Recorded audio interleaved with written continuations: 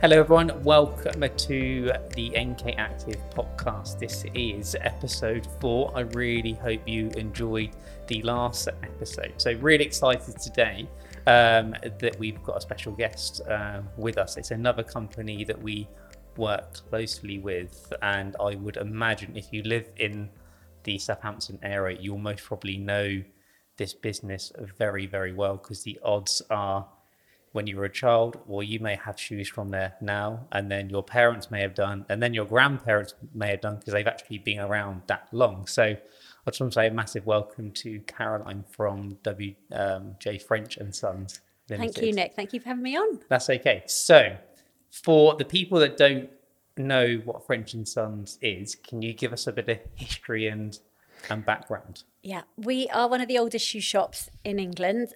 We established in 1803. We're 217 years old now.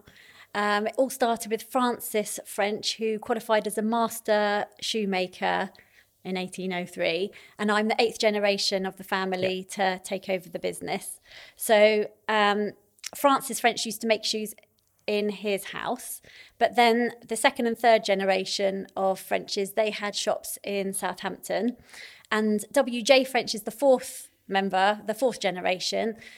He had a disagreement with his dad, which is why he moved to Bedford Place, where we are today, and that disagreement was that his dad made bespoke handmade boots, and WJ French wanted to buy boots from the factories who just started to mass produce boots that were all in one size. So he set up shop alone in Bedford Place, where I think it was mostly residential then, back in 1890. And the shoes coming from the factories then were crazy. They were called straight. So there was no left and right shoe. You just put them on and your feet gradually bent them into a left and a right shoe. So that wasn't ideal. So he had a workshop on the premises that adapted the boots for his customers. So he sort of had the best of both worlds.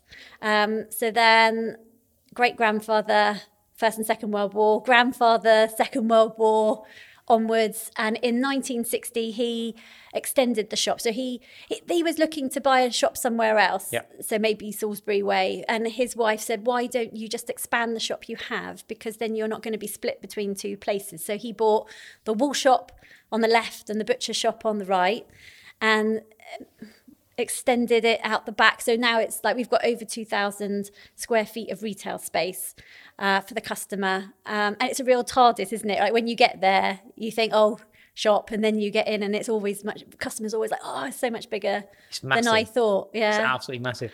And I was amazed, but tell me, how many pairs of shoes do you average hold on stock? So I reckon about 80,000.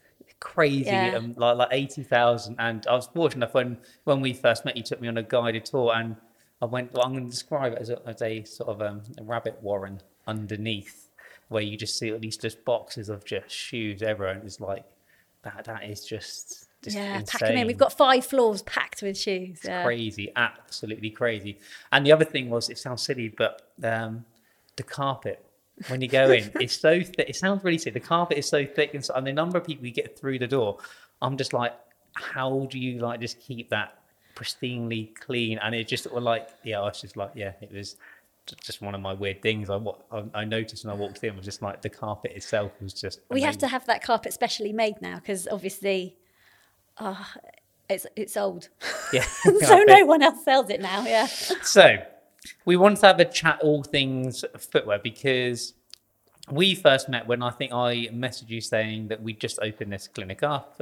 We wanted to try and sort of improve that relationship between sort of my world, the medical world, and your world, the retail world, because obviously me sort of being a podiatrist, I've got a bit of a keen interest in shoes, and it was sometimes you can get that disconnect between what we say in the medical world and what you say in the retail world, and sometimes the medical world aren't kept up to date with what's new in the world of footwear, and the retail world's not kept up to date with what's new in the world of medicine. So I thought it was be a good opportunity for us to meet up, and really fortunate for me, you were agreed, and we seemed to sing on the same hymn sheet as it were, and that led to like doing a couple of Ask the Podiatrist days down there. We had others booked, but then I think COVID had different ideas. The joys of COVID. Can I just say how bonkers it is that how separate the podiatry and the footwear industries are. It is getting better now. But I mean, when I started working at the shop like 20 years ago, obviously I haven't worked there all that time. I've done other things. But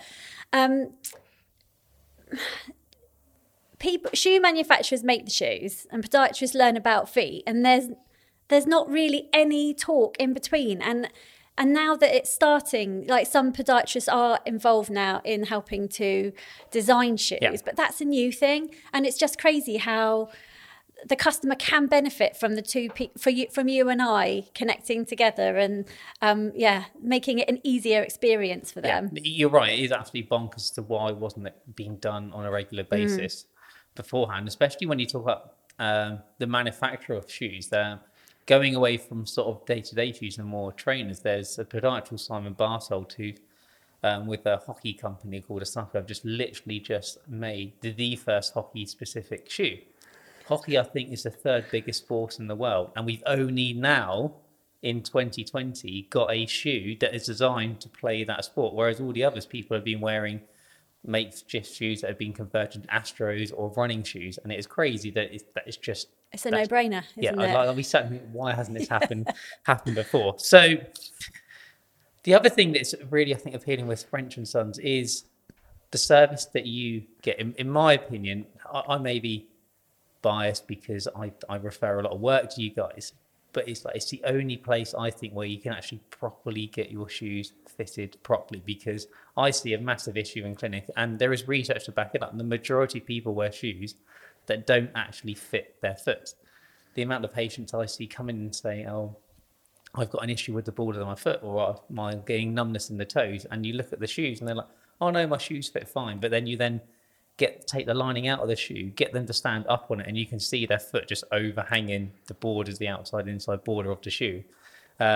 So talk me through the journey. If someone wants to come into the shop, what sort of experience are they going to get? What would they expect? So we offer a one-on-one personal experience. So all the customer has to do is get there and sit on a chair.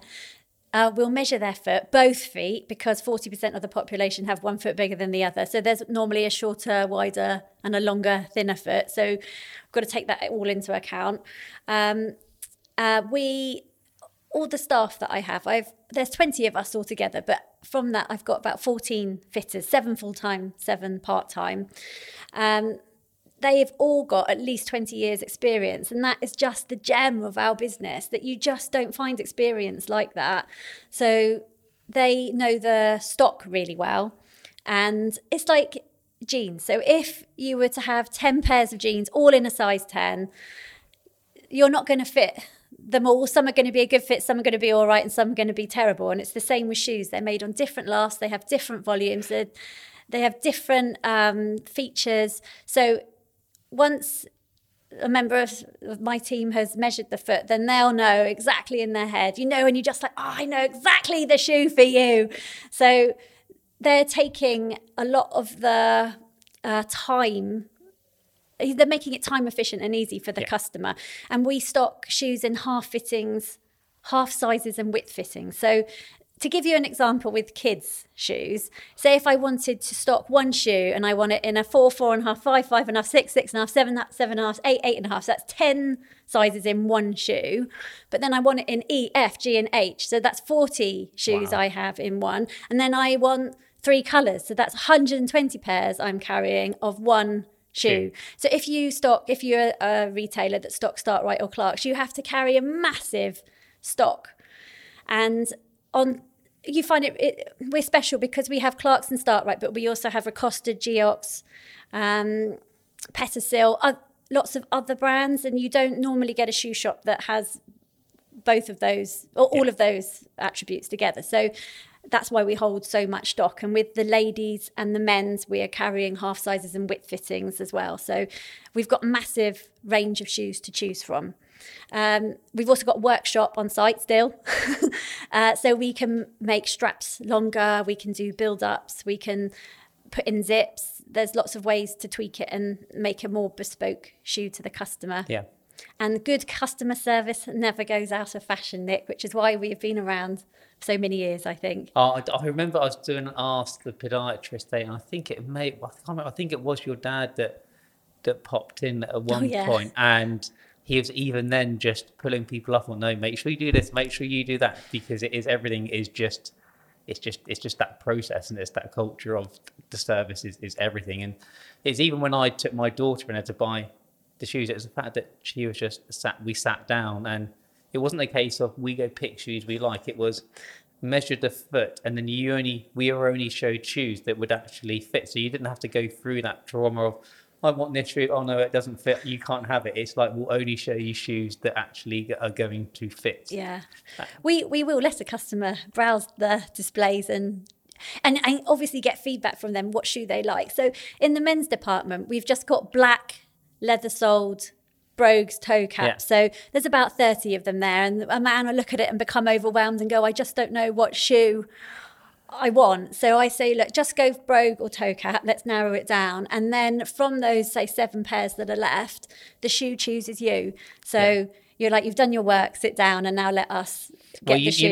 When you've got a right shoe, you just put it on and it just feels comfortable. Should be comfortable straight away. Yeah. Yeah. And the difference in half a size is 4 millimeters, and it doesn't sound very much, but sometimes you just put on a shoe and I like 100% this is my size, and other times it can be a bit not sure, which is why we're there to have a feel on the outside and just guide you. So what would you then say to people that come in and sort of say, oh, you've got to wear it, the old phrase, you've got to wear a shoe in, you've got a better shoe in.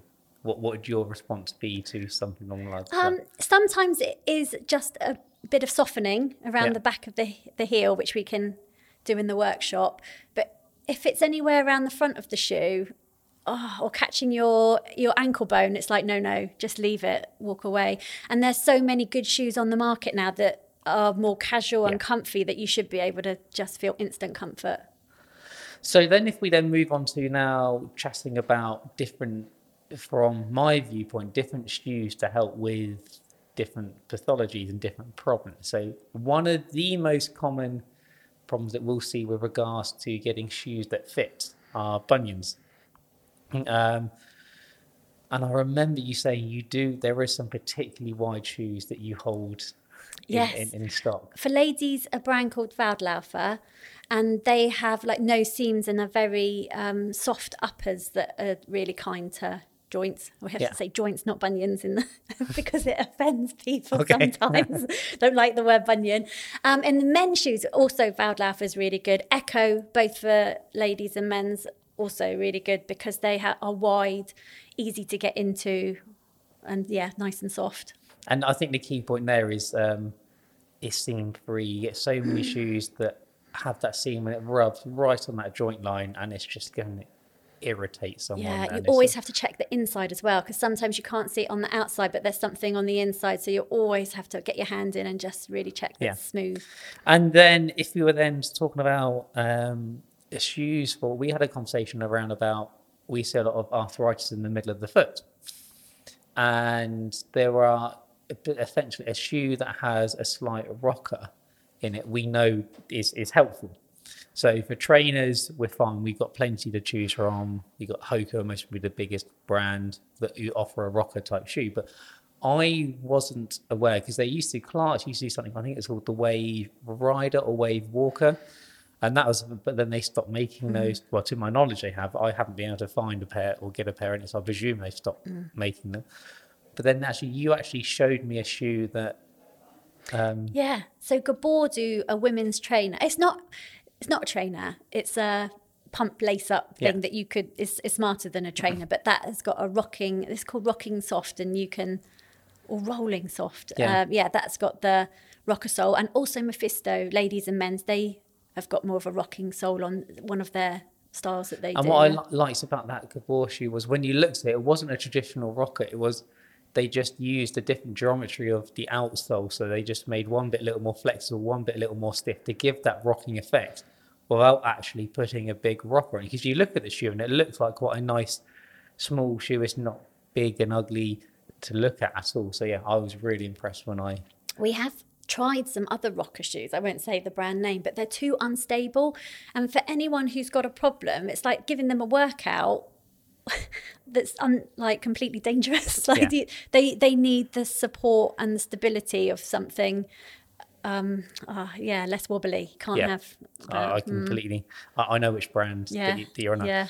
So then let's now have a chat about shoes that are good for plantar fasciitis. So for us, again, as podiatrists, we see a lot of that in clinic, and normally the majority of people like a supportive shoe. A lot of people will perceive that they want a cushion shoe. A lot of people will say, I must go buy Skechers that is extremely cushioned and extremely flexible, but actually 9 times out of 10, that's not the shoe they need. They just get lured by the softness. There isn't enough support in those shoes. No, so Ecco, Leggero, and Mephisto are amazing for that. So they've got a really supportive heel cup. They've got a stiff midsole. They're cushioned underneath, so you can alleviate some of their heel pain. And they've got really good fastenings that you can pull up and make sure the foot is right at the back of the shoe, so it's not. It's just really supportive and stable. I love Mephisto, and I'm going to use the word devastated. So that my foot just doesn't fit a Mephisto Really? last. Yeah, I tried a pair on, and no matter what I could try, they just my foot just doesn't fit a Mephisto shoe. So I was like quite upset because I really like them as shoes. I think they're well made.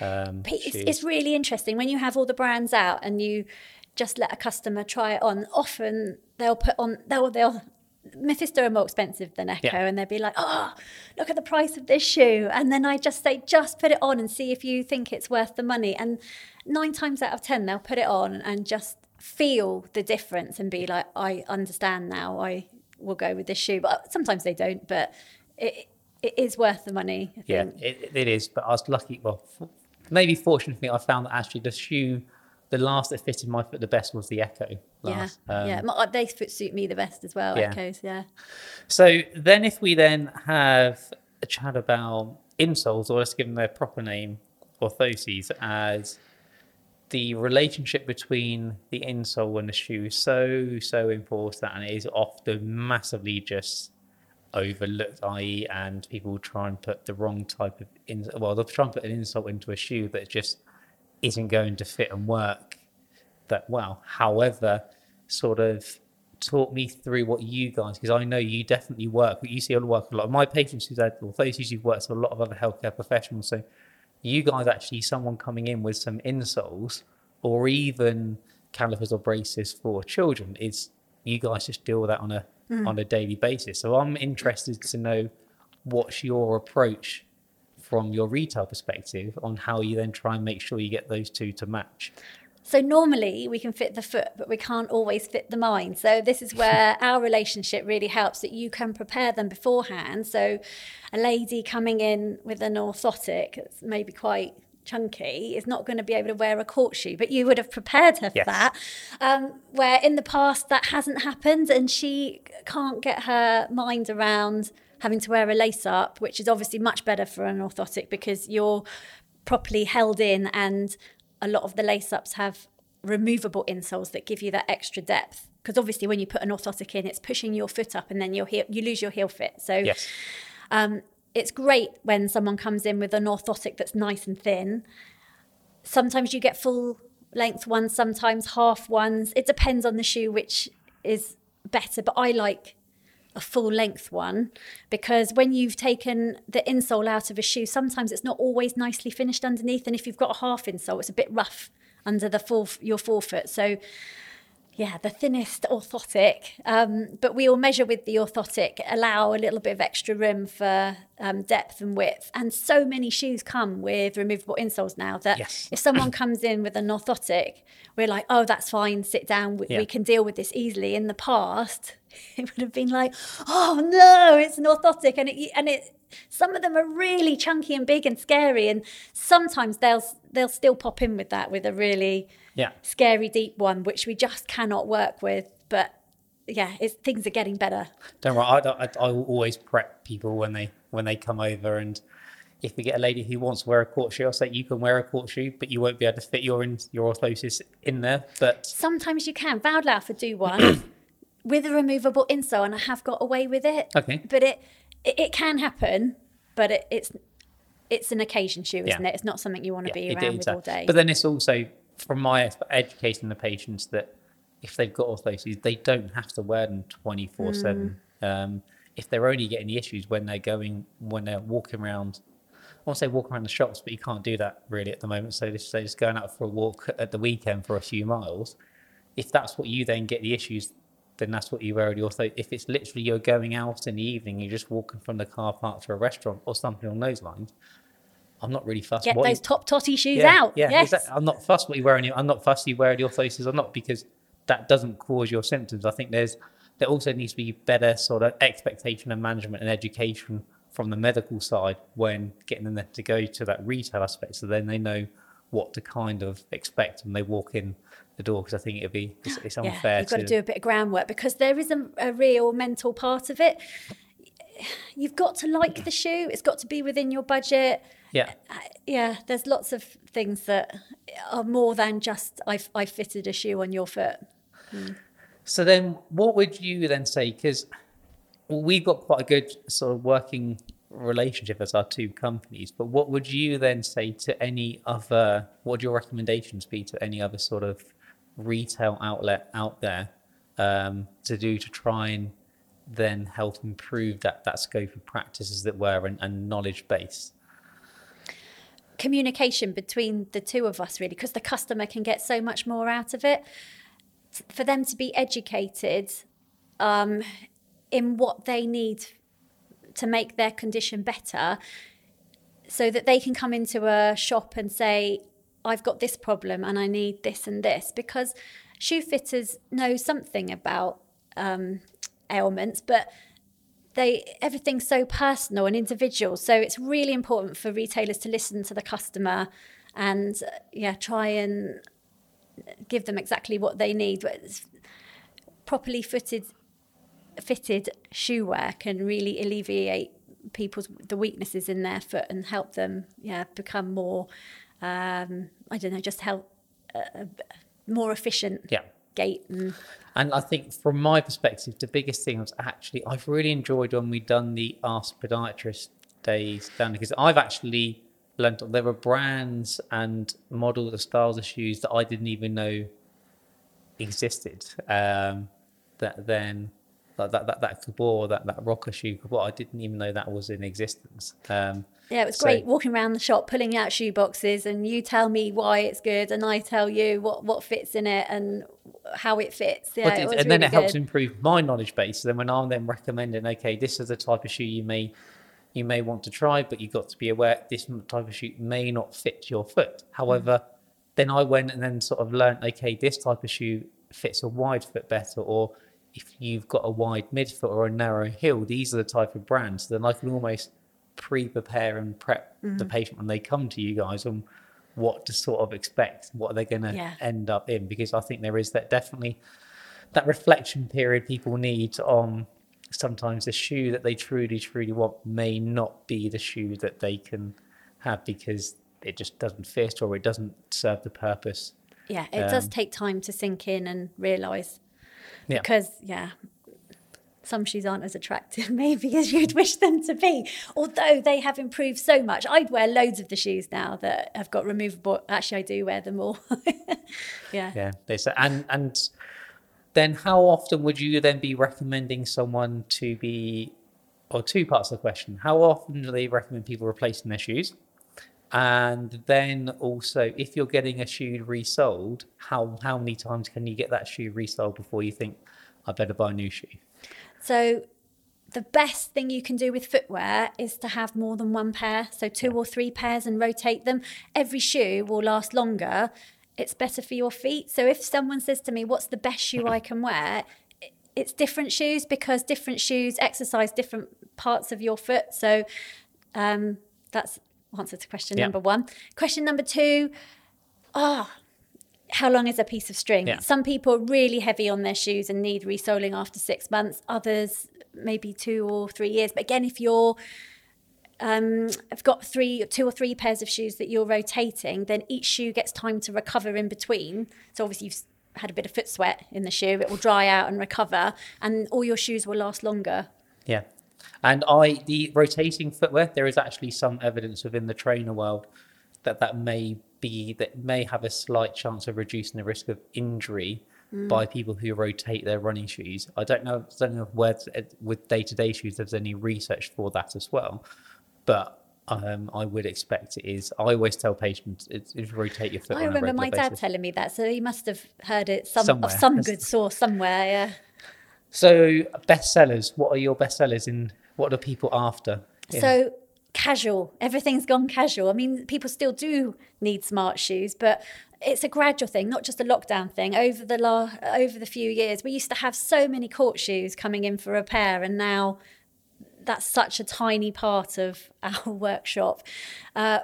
People want to be comfy. Once you've experienced comfort, it's really hard to move away from it. I remember my first pair of like court shoes that had cushioning underneath, and I was like, oh, I need more of this in my life. It's once you've had it, you can't move away from it. So casual shoes, and also things are less seasonal. People will buy, say, an ankle boot and then wear it all year round. Yeah. So yeah, a shoe that's comfy and going to last, and you can wear it for loads of occasions. A multi-purpose footwear. Perfect.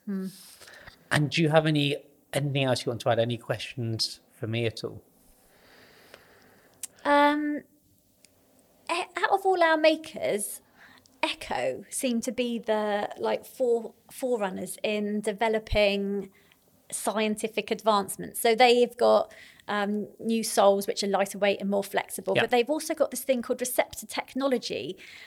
I don't know if you've heard of it, but it's basically something they put in the sole to help your heel-toe gait spring away, and they say it's helps your body move more efficiently. So every one step you take, it's the equivalent. Oh no, not the equivalent of three.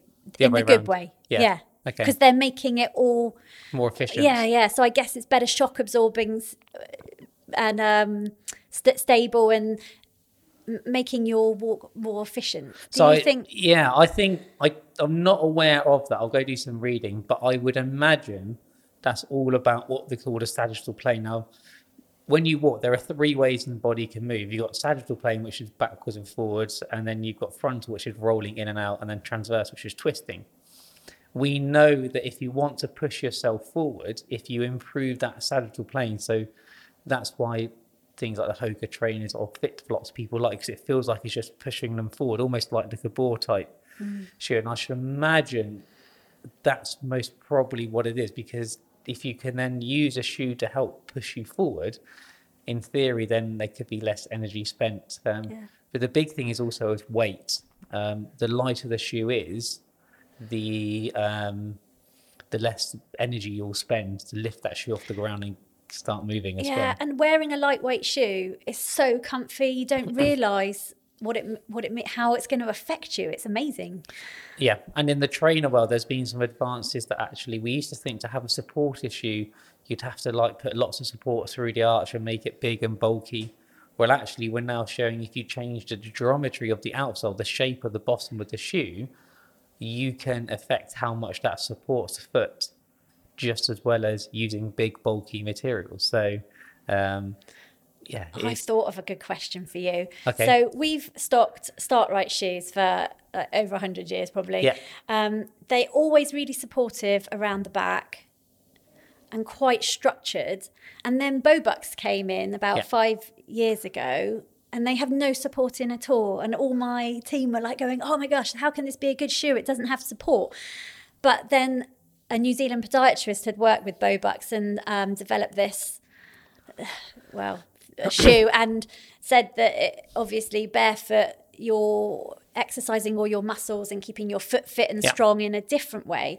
And when we fit them, we realise